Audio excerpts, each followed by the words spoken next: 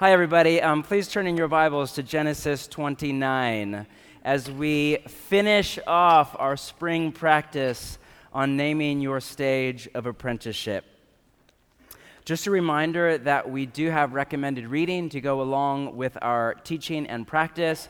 For those of you heading out on summer vacation, I am tomorrow off to the Oregon coast, and if you're anything like me, you bring along a pile of books, or at least a book, maybe. I say that in faith over your life.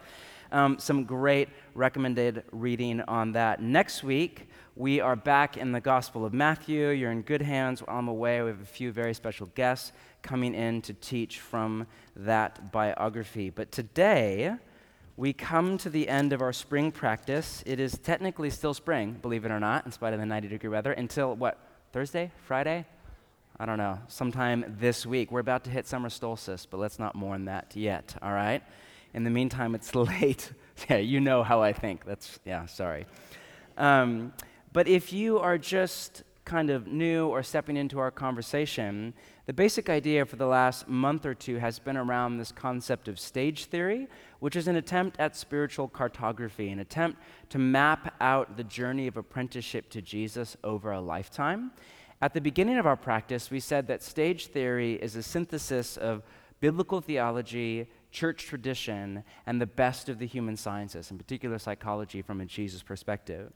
Due to that, our teaching has been a little heavier on the inner dynamics of the soul than on biblical theology. And the main reason is not because we don't adore the Bible, but because the writers of the Bible teach stage theory not with an academic essay or an infographic with a linear timeline on a slide, but in the form of biography. They just tell the stories of men and women who follow God over a lifetime and expect you and me, the reader, to pay close attention and notice the patterns of the living God's work with and in the human soul from birth to death.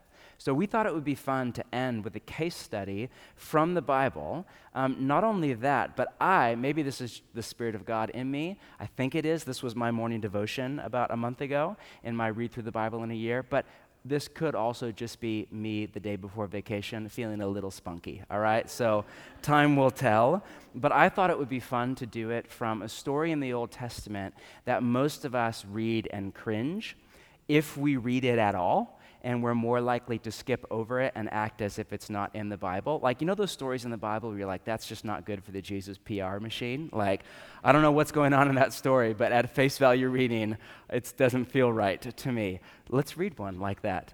That actually, I think, is not only literary and thoughtful and subtle and will really make you think, but I actually think there's a whole lot of raw power in the story.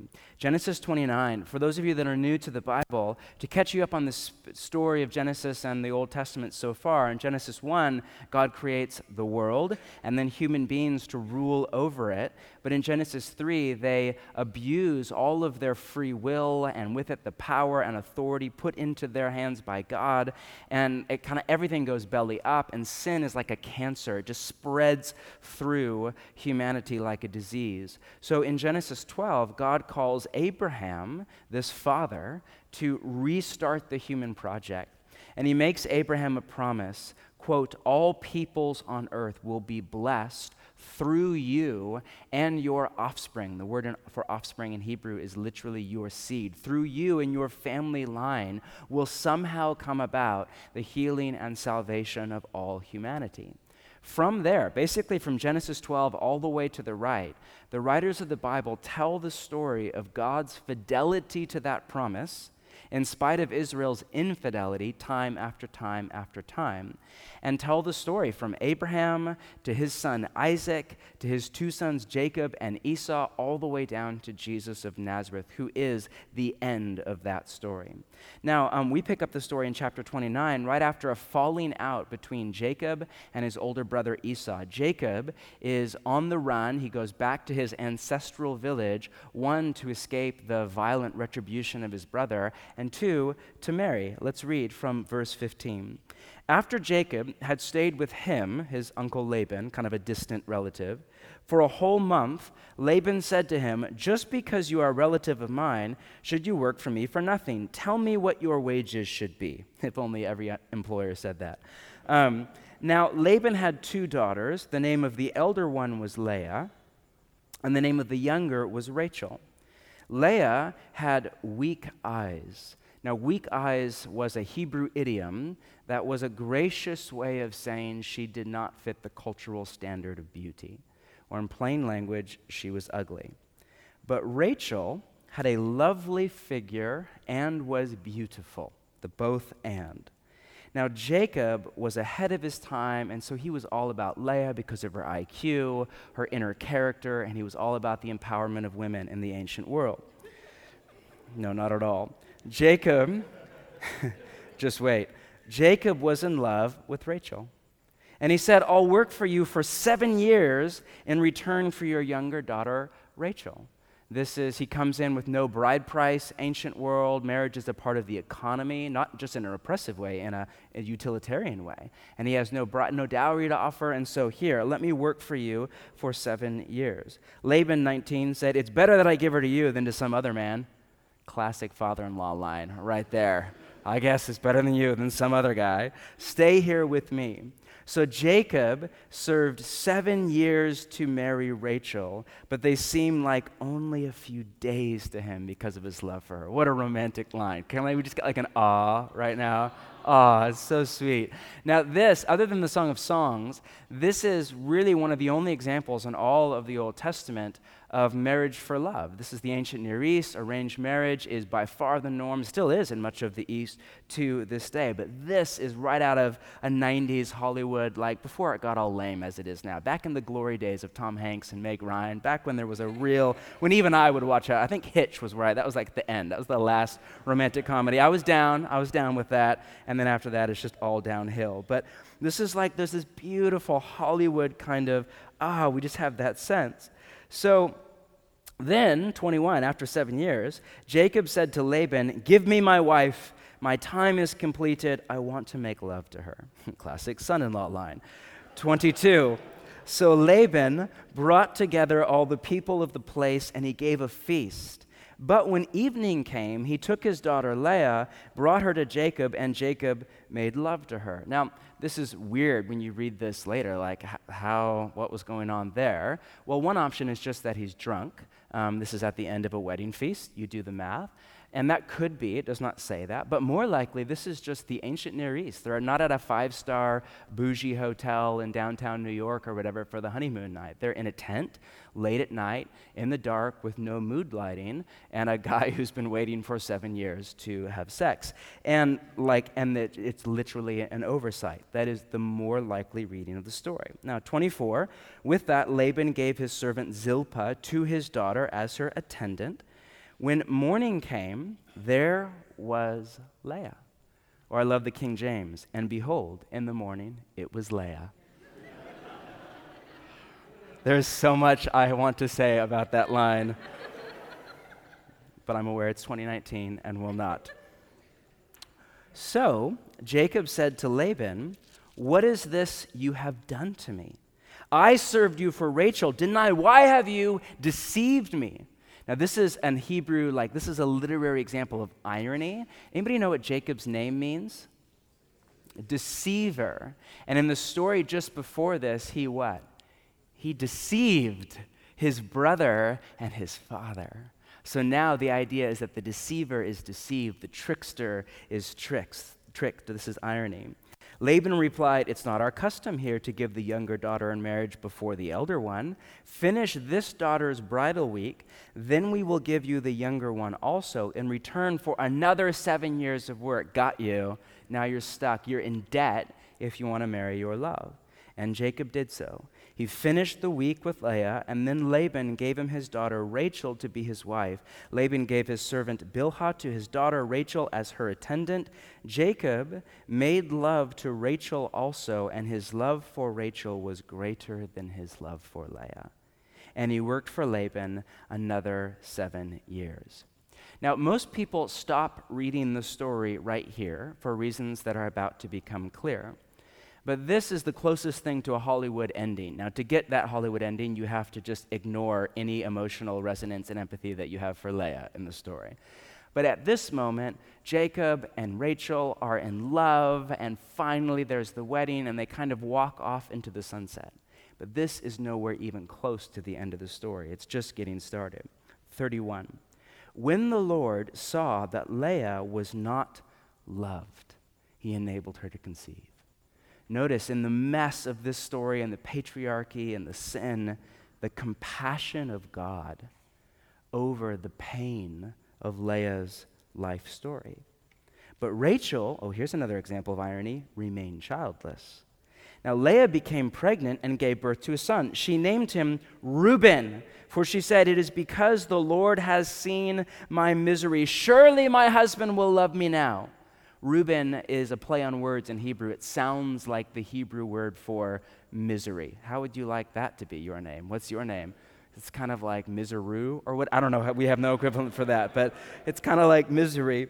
Again, surely he'll love me now. Now I have borne him a son. Now my husband will love me. She conceived again, 33, and when she gave birth to a son, she said, "Because the Lord heard that I am not loved, he gave me this one too." So she named him Simeon, which means he hears me. God hears me. Again she conceived, and when she gave birth to a son, she said, "Now at last my husband will become attached to me, because I borne him not one, not two, but 3 sons." So she named him Levi.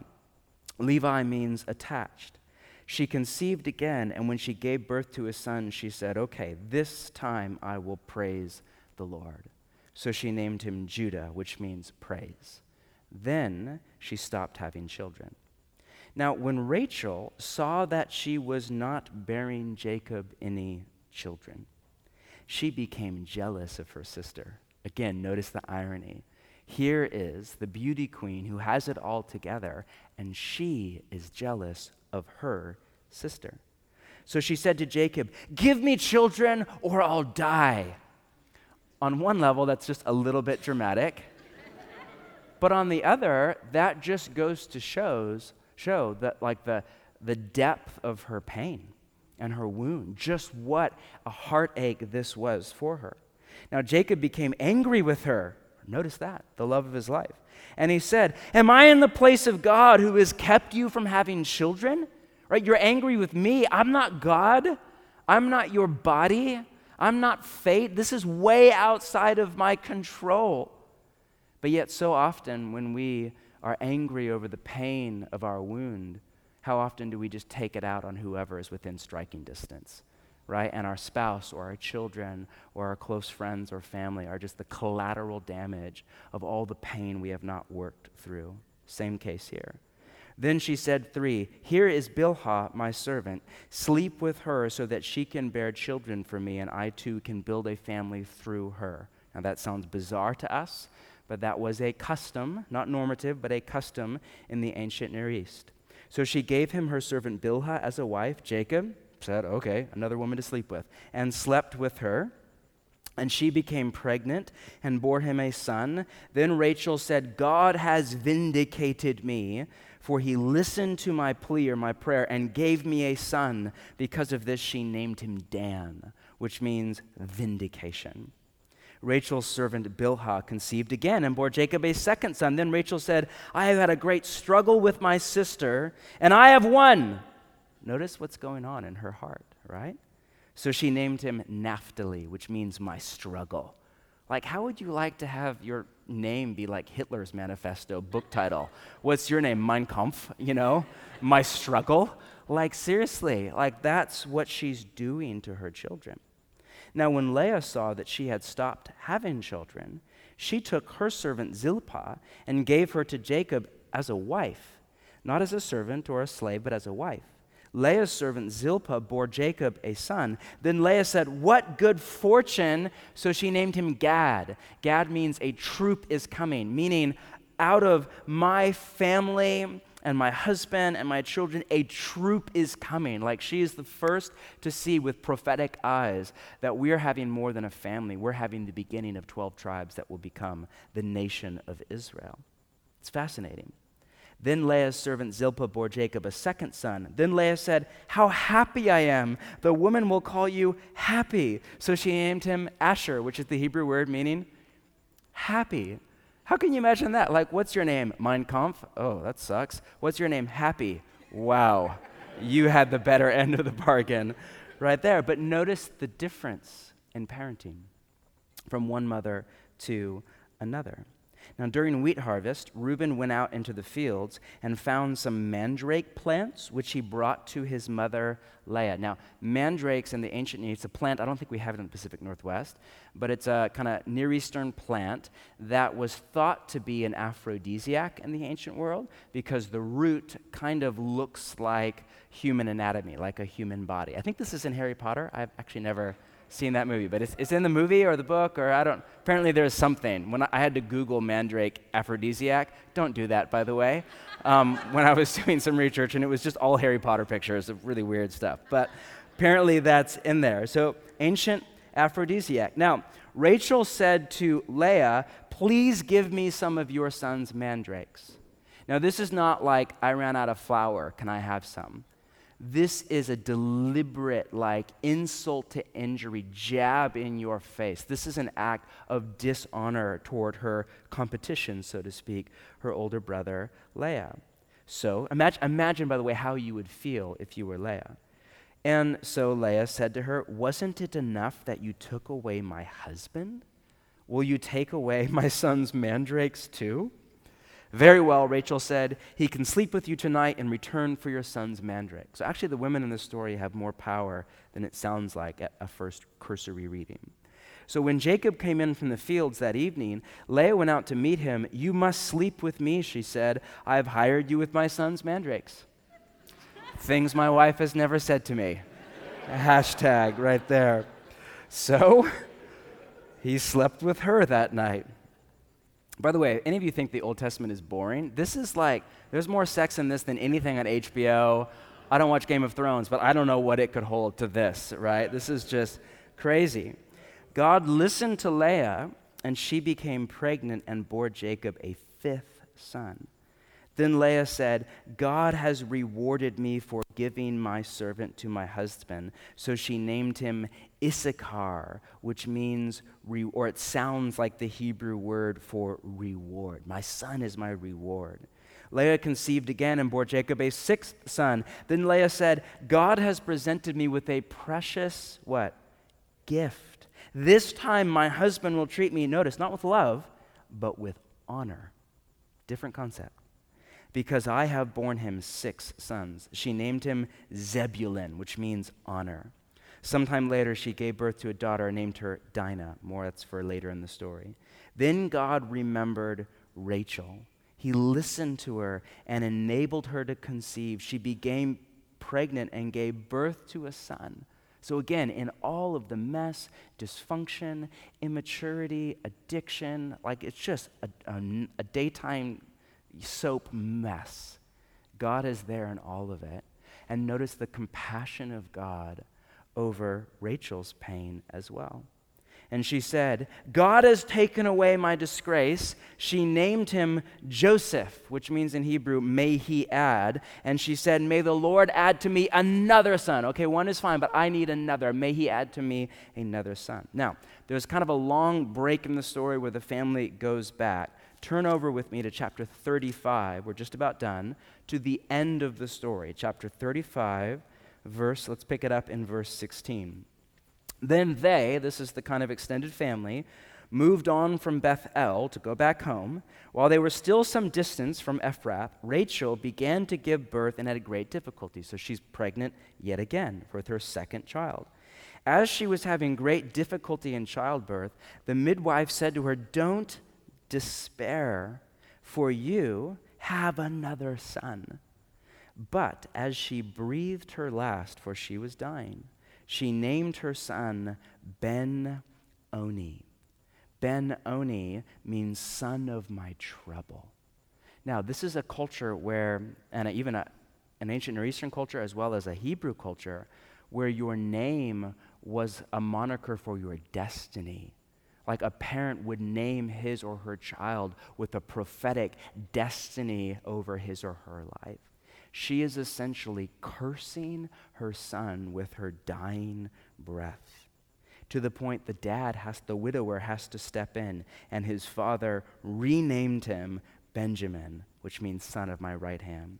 So Rachel died and was buried on the way to Ephrath, that is Bethlehem. Over her tomb, Jacob set up a pillar, and to this day, that pillar marks Rachel's tomb.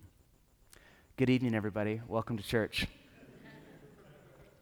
Now, if you're sitting here thinking, with that cynic in your mind's eye that we all have, at least in this city, what in the world does this pre-modern, misogynistic, quasi-incestual story about patriarchy and sex and family power dynamics and sibling rivalry, story that is basically the ancient Hebrew version of The Handmaid's Tale, what does any of that have to do with the spiritual journey, much less the way of Jesus? How is a story like this anything other than yet one more example that we need to move on from the violence and patriarchy and mess that is the Old Testament? Well, before we answer that, just a short word, in particular for those of you that are new to it, on how the Bible works. The writers of the Bible tell the story of the human condition as it is, not as it should be. So there is no equivalent for the Old Testament in any ancient literature. It's heroic journey, it's mythology, it's nationalistic propaganda, not the Old Testament. One of the many reasons I trust the Bible, both the Old and the New Testament, is because of how brutally honest it is. There's just no spin. Stories like this, for example, you would expect the editors of the Bible to suppress, right, or at least polish up. They don't, not at all. I mean, this is the founding story of the nation of Israel. From these 12 sons, from 4 mothers, come the 12 tribes, and from the 12 tribes come the nation of Israel. If you wanted to stir up nationalistic zeal in a patriotic people, this is not the story to do it with. And by no standard, by no culture, by no moment in history. The writers of the Bible air the dirty laundry of the people of God for anybody to come along and read. But in stories like this, we see what scholars call a theology of accommodation. Meaning, what they mean by that is time after time, God accommodates himself to meet people where they are, not where they should be. And from there, slowly but surely, he moves them forward toward maturity in Jesus and the kingdom of God. This is by far the best way to read the Old Testament and all the stuff that we cringe over, not just the treatment of women, but slavery and violence and religious genocide and pre-scientific ideas over and over. This is God's way with humanity and the human soul. He accommodates himself to people's idolatry and immorality and ignorance to move them forward toward Jesus and into his kingdom. In fact, most of the things that we read in the Old Testament and think of as just woefully, like so embarrassing and how behind it is, that's because we're reading this in 2019 in a Western society that much of which is the inheritance of the way of Jesus. If you read this over against the backdrop of ancient Near Eastern culture, pretty much everything that God does in the story is radically ahead of the time. Not by a few decades, most of the time by a few millennia. Unless we judge God for his compassionate treatment of people who are patriarchal or sexist or immoral or whatever, and it's fascinating how our city and our culture is becoming less and less compassionate in spite of all the talk about tolerance and more judgmental. Lest we judge God for his compassionate treatment, this is good news. This is gospel. This is exactly what God does with you and with me. He accommodates himself to meet you and I where we are at, not where we should be. And thank God for that. Thank God that he doesn't wait until I get my act together and then meet me and take me forward. He meets me in my prejudice. He meets me in my greed. He meets me in my lust. He meets me in my pride. He meets me in my ignorance. He meets me in my immaturity. He meets me in my emotional unhealth. He meets me where I am in the human condition. And through Jesus and by the gospel of the kingdom, he moves you and me forward into Jesus' vision of life in the kingdom. That said, there's all sorts of ways of reading this story. One way of reading it is as an expose of Jacob and patriarchy and all about the ancient Near Eastern world. And that's fine. The problem is Jacob actually isn't the main character in this story. You would expect that. It's Abraham, Isaac, Jacob, 12 sons. But actually, you know who gets a lot more real estate than Jacob is who? Yeah, the two sisters, Leah and Rachel. Another way of reading the story is as a compare and contrast between two sisters. So let's just think about it through that lens for a few minutes. If you factor in kind of, X number of years per breastfeeding and a few other details in the story, this story that we just read takes place over about 30 or 40 years. So in it, we see the two halves of life, in the language of our spring practice, on display. A few thoughts on that. First, both women get wounded by life. For Leah, it's pretty early on. For Rachel, it's a bit later. But both women get hurt by just the reality of life. For Leah, it's not just that she doesn't match the cultural standard of beauty. It's far deeper than that. It's that she's unloved by her husband, and worse, she's unwanted. She is literally a debt to pay off for her husband to sleep with another woman. And then her little sister, who is the beauty queen of the family, you can imagine she would rub that in, right, is the one that her husband is in love with, to add insult to injury. Can you imagine, the pain of it? Even me as a man in the modern, I'm like, man, dang. Can you imagine the pain of that? For Rachel, it's that she's infertile in a society where a woman's role, there's oppressive examples of this, and there's not at all oppressive examples where it's an honor thing. Her role was to bear children, to continue the family line. This is an agrarian and pastoral society. It's not a knowledge economy. You don't go get a job in advertising. Your goal as a family to increase your family's honor and with it wealth is more sheep and more field and all of that. And for that, you need as many children as possible, in particular sons, to work out in the field. So the more children, in particular, the more sons that a woman brought into a marriage or a family, the more honor she was held in. Now, again, set aside right or wrong and all of that, how we read that through our eyes. Just set that aside. This is her wound. This is no small deal. This is not I'll just really focus on my career instead. This is devastating to a woman in the ancient Near East.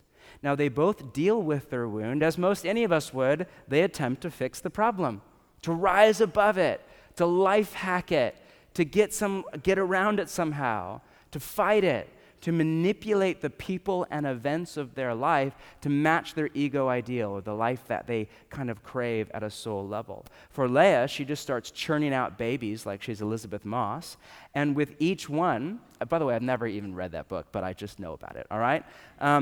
With each one, she holds out hope that her husband will come to love her. Son number 1, Reuben, quote, "Surely my husband will love me now, because look what I've done to heal the wound. Look what I've done to make my husband love me. I gave birth to a son." But it doesn't work. Son 2, Simeon, quote, "Because the Lord heard that I am not loved, he gave me this one too." Meaning, translation, if I can't find fulfillment and healing of my wound through my marriage, maybe I can find it through my children. Sound familiar at all? You know anything about marriage dynamics, family dynamics, inner psychology of that? This is a shift that many parents, and in particular mothers, make when a marriage is unwell or unhealthy. From searching for fulfillment and healing of a wound in a marriage or in a man to searching for it in a child, which is just stifling and suffocating for the child. Never ends well. Son number 3, Levi. "Now at last my husband will become attached to me because I have borne him 3 sons." So notice, she just can't quite let go of her desire to be loved by her husband, which of course makes sense. For Rachel, she can't have a baby. That's not an option for her. So she has to manipulate everybody around her, manipulate her sister to get the aphrodisiac, manipulate her husband to sleep with her servant Bilhah. She has to fight the reality of her wound tooth and claw, even if that means she has to wound other people in the process. Can you imagine, if you're Bilhah, what that would have felt like? The collateral damage of a marriage gone awry. In the end, both of them fail in their attempt to fix the essential problem of their life. But notice they both handle their failure very differently. Leah accepts her wound as a part of her story. She names son number 4 Judah, which means praise. And what does she say? Now, this time, I will praise the Lord. Man, from a literary perspective, the writer of this story, that's like glaring and obvious. That's a way of saying she accepts her wound. She makes peace with the pain and the disappointment of her biography. I will never be loved by my husband in the way that I want. I will never have my sister's body. I will never have my dream come true. Because there's no way around that one. And so she just does not fight or cajole or strive or scream at heaven or manipulate or wound. She finds a way to live a happy, joyful, grateful life, even though the script of her biography is not what she wanted. Rachel, on the other hand, does not.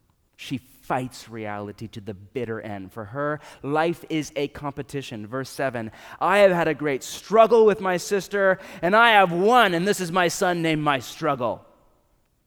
Notice the irony of that statement. First off, it's not a competition. Last time I checked. Secondly, if it was, she won early on.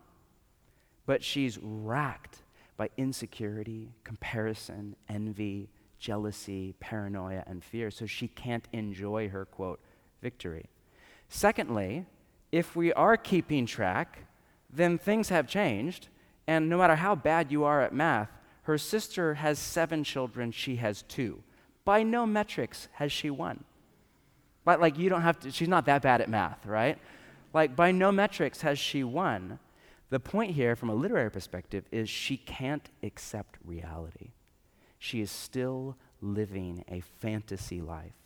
Even when she finally does have children, by the compassionate love of God, she can't enjoy them because her life is still a competition. And instead of joy, gratitude, I can't believe after all these years I finally have a son. It's okay. 1, Joseph, may he add, I need more. I'm behind. I need to win. She can't enjoy the child who is right in front of her. Her wealth is not enough. Her privilege is not enough. Her beauty is enough. Her romantic dream marriage is not enough. Her child is not enough. Her life is not enough. Joseph, may he add. She dies cursing her son, wreaking havoc for generations to come. What happens to Leah? After she accepts her wound, after that shift with Judah, now I will praise the Lord. Everything that comes after that for her is gift. She names her next son Gad. What good fortune. The next son Asher, meaning happy, and says, how happy I am. And as weird as it sounds to our late modern Western mind, in the moral ecology, and this is really weird to bend your mind around, but in the moral ecology of the ancient Near East, giving her servant to Joseph, not a slave, but a servant, to her husband as another wife was actually an act of self-sacrificial love. As messed up as that is, that's what the heart motivation was. We see that when she names her next son, who's biological, Issachar, and says, God has rewarded me for giving my servant to my husband, end quote. Meaning she did what she did, not for the same reason as her sister, not out of competition, but out of love for her husband and the family line. She is not living for herself anymore, but for others. And then she has another biological son, names him Zebulun, which means honor. And then she says something fascinating in verse 19. God has presented me with a precious gift. This time my husband will treat me with honor. Romantic love is not an option for me. Honor from a life of love, that is. Notice her value set is all changed with age. Meaning, after she makes peace with her wound, all of her life becomes a gift. She is rewarded by God for her self-sacrifice. She is honored by her husband for her life of love. She dies old and happy. And to this day, every Sabbath in an Orthodox Jewish home, her name is used in a blessing where the mother blesses the daughters in the home. May the Lord make you like Leah. In the language of our practice, she makes the transition to second half of life spirituality. She goes in the critical journey through the wall, this obstacle, this pain. There's no way around it. There's no way to fix this or advocate for this or legislate against this. It just is. She goes through it. She goes through her version of the dark night of the soul. She comes to this place of radical acceptance and gratitude of life, and she is transformed into a woman of love. But that's not even the best part of the story. The best part of the story is that from Judah, the child that from a literary perspective, number 4, is symbolic of the shift in the inner dynamics of her heart to a life of radical acceptance. From Judah, which is symbolic of her wound, from him comes the tribe of Judah, and from the tribe of Judah comes the Lion of the tribe of Judah, the long-awaited Messiah, not only of Israel, but of the world, that we to this day follow as Jesus of Nazareth. Put another way, God used Leah's acceptance of the pain of her life to bring about the healing and salvation of the world. Come on. Now, what happens to Leah? To Rachel. She never makes peace with her wound. Her life is competition, struggle, war, envy, jealousy, discontentment. She becomes a manipulates her husband, her sister, her servant, causing more and more. She just passes down her wound to the next generation. The level of sibling rivalry between her sons and her servant's sons and her sister's sons, it's just gross. She literally passes down her wound to the next generation. She dies old, angry, and bitter, her last dying breath cursing her child because he was not enough for her life. In the language of our series, she never makes the transition to the second half. She climbs the first mountain, Beauty King, beautiful. She gets knocked off, and she says no to the journey through the valley and up to the second mountain. She grows old, but she does not mature. And God is still compassionate with Rachel. He answers her prayer. She has a child, not one, but 2. And the first one, Joseph, is the deliverer of Israel in a time of famine, and not just Israel, but all of the ancient Near East. But God brings about healing and salvation in spite of Rachel's life, not because of it. Just because that's what God is like. You know, it's funny, if you were to just read the first part of the story, which is where most people stop, and as a reader, you kind of identify with the character in the story and think, who would you rather identify with, Rachel or Leah? That's a weird question, guys. Sorry, but whatever. Most of us would say, well, definitely Rachel. Sucks to be Leah. But if you keep reading, nobody would want to end like Rachel. I don't care how beautiful she was. Nobody would want to end angry and bitter and alone. But Leah becomes the hero of the story. Not only just that, but she has a Star Wars character named after her. I mean, come on. How much better can it get than that? All because she said yes to the spiritual journey into the second half of life. Now, it's not that hard at all to connect the dots between this story in the ancient world and your story and my story and the late modern Western one and all of our teaching over the last few months on stage theory. If I had to summarize the last few weeks or months of teaching into a line or two, I guess I would say something like, we grow and mature through meeting Jesus in the pain of our life wound. We all get wounded. It doesn't matter how smart you are, how much privilege you come from, how educated you are, how many TED Talks you watch, how many podcasts you listen to, how good your life coach is, what your Enneagram number is, or what a hard worker is, or how much you pull yourself up by your bootstraps, all of which is great. But you and I will get wounded. It is inevitable. Life is pain, Princess Bride, which is clearly an inspired movie, right? But it's the pain of our wound that has the greatest potential to grow and mature us into Christ-like love and joy and peace. that then overflows in generativity for the good of the world. Ironically, in the West, and in particular in the US, since the Enlightenment, we've basically built our society around that simple formula for a happy life that goes back to John Stuart Mill and other Enlightenment philosophers of, minimize pain, maximize pleasure. But it just doesn't work very well for all sorts of reasons, even if you have enough privilege to attempt that. It doesn't work because the happy life is less of a what and more of a who. It's less about what does or does not happen to us, and it's more about who we become. Do we grow into the kind of people who are marked by the inner disposition of Jesus, of love and of joy and of peace? Or do we devolve and deform into the kind of people who are marked by anger and resentment and cynicism and envy and really live in emotional and relational bondage, not freedom?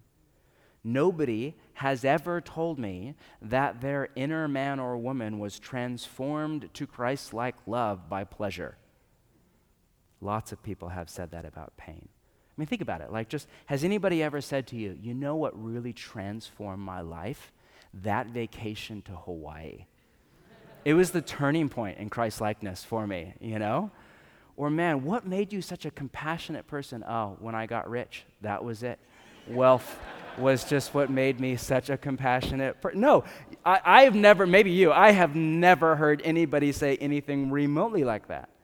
But I hear all the time about how somebody's pain or wound of the life story became the catalyst not only for a life of love, but more than that, for a life of contribution to the healing and salvation of the world.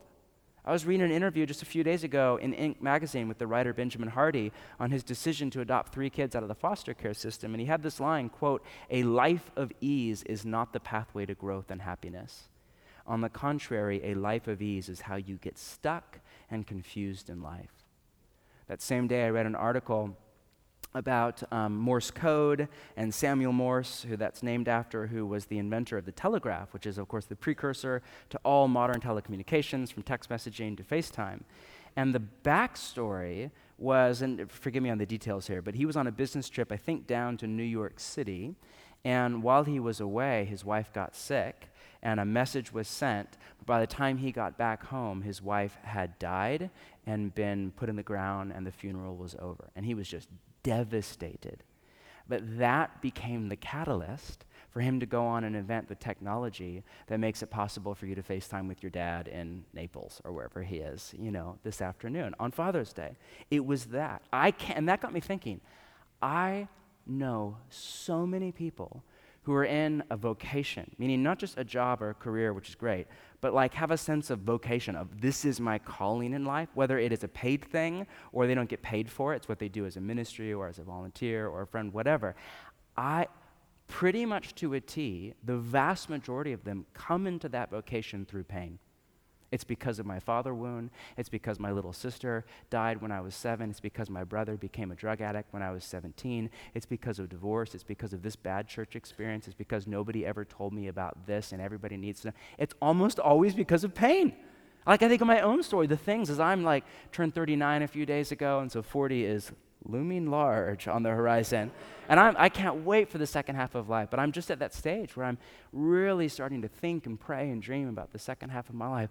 All of the ideas I have are you trace the story back, it's to pain in my life. Burnout, disappointment, failure as a husband in some ways. Every single dream I have that is not about me but is about the kingdom of God goes back to some kind of pain in my life. And that's not just me, and that's not you. That's all sorts of us. Because, this is my point, it is in the facing and the meeting of Jesus and him healing our wound that we have the most potential for transformation. Not only into happy people, but more importantly, into loving, generative people. But to do this, we have to accept that our wound is a part of our story. The problem we can't fix, the failure we can't make go away. The record, the divorce, the affair, the abuse, the sin done by us or done to us, all of it is a part of our story. Don't misread me. And if you're thinking, are you saying, go back and listen to the teaching on passive spirituality a month ago. I am not saying roll over and play dead to injustice or oppression, in particular if you're a woman or minority. Do not, it's not remotely what I'm saying. I'm talking about the things that you and nobody else has the power to change. It's the serenity prayer, right? God, give me wisdom to know the one from the other. We have to accept the reality of our life and give up the fantasy. Some of you aren't, I don't say this in a pretentious way at all, some of you aren't old enough to even really know what that means. So just hold that for later. Some of you are. And you stuck. And you've been stuck for 15 years. Because you can't accept reality. I was with somebody yesterday who's an older, wiser, not yesterday, but recently, older, wiser mentor that I really respect. And he said, until I was 40, I was fundamentally incapable to accept the reality of my life. That's true for a lot of us in the room. It's hard to do. As T.S. Eliot once said, humankind cannot bear very much reality. Because, as the wise have said in the Jesus tradition and outside of it, for a very long time, the greatest problems in life at some level cannot be fixed or solved. And the greatest solutions are internal, not external. That is the wisdom of God at work in the human story across history and across the world. This is the radical acceptance that we see at the heart of Jesus' vision of kingdom life. Because if and when we come to the place of acceptance, at that point, all of life becomes gift. All of it. We're free. Free from bondage to, we no longer live in slavery to our fantasy life, to our attachments in the language of our practice. Meaning we define that as all the things we think we need to live a happy life. What Keating called our emotional programs for happiness, what Calvinists call the idols of the heart, whatever you want to call these attachments, all of them cause anxiety as they, one, fail to deliver on the promise of a happy life, and two, often fail to materialize in the first place. So we become free from the need for the people and events of our life to conform to this fantasy in our mind's eye, free to enjoy our life as it actually is, as it comes to us with all of its beauty and truth and goodness and all of its pain and disappointment, free to live in the net positive, free to live in gratitude. I love Robert Mulholland's definition of gratitude. Quote, the deep inner posture of joyful release of our life and being to God in absolute trust, without demands, without conditions, and without reservations. If and when we come to that place, we are free, not only to enjoy our life as a gift, but more importantly, again, to love and make our contribution to the world. And it is then that we realize our life isn't about us at all. I mean, the story of Leah and Rachel is in here. Look at that. This is their story in the story. Their story is about a much larger story the Bible tells, not only about Israel, but about the creation and fall and healing and salvation of humanity as a whole, down through human history. The story is not just in here to teach you and I a moral lesson. Goodness gracious. Certain grade schoolers should not even be allowed to read this story. It's in here, more importantly, to teach you and I where Jesus the Messiah comes from Israel, who comes from 12 tribes, who come from Leah's wound and Rachel's sin and Jacob's mistake and Abraham's willingness to say yes to the spiritual journey, and above all from the fidelity of the compassionate God to the promise that he made thousands of years ago. Go to a land that I will show you. I will bless you, and all nations on earth will be blessed through you. This story isn't about Leah at all, but about what God was doing in and through Jesus to bless the world. In the same way, the spiritual journey that I are invited by Jesus to go on isn't about our pain, isn't just about our pain and how we come to a happy life or even how we become more loving people. It isn't at some level about us at all. It's part of a much larger story about what God is doing through Jesus and his people to bless the world. And our story only makes sense if and when we live into that larger story. Our pain, the meaninglessness of what feels like the meaningless of our pain, our disappointment, the mistakes we make, the sin done to us, all of that feels so cruel and chaotic and random and merciless. It only makes sense if and when we incorporate it in, we say yes to Jesus' work through our pain, yes to his transformation, yes to his good out of evil, and we fold our story up into the larger story of what Jesus is doing in the world, and come to realize that what Jesus said to every disciple is true. If anyone would come after me, let them take up their cross and follow me. We come to realize that the cross is the pathway to the kingdom of God, that death is the pathway to life. Let's stand together and pray.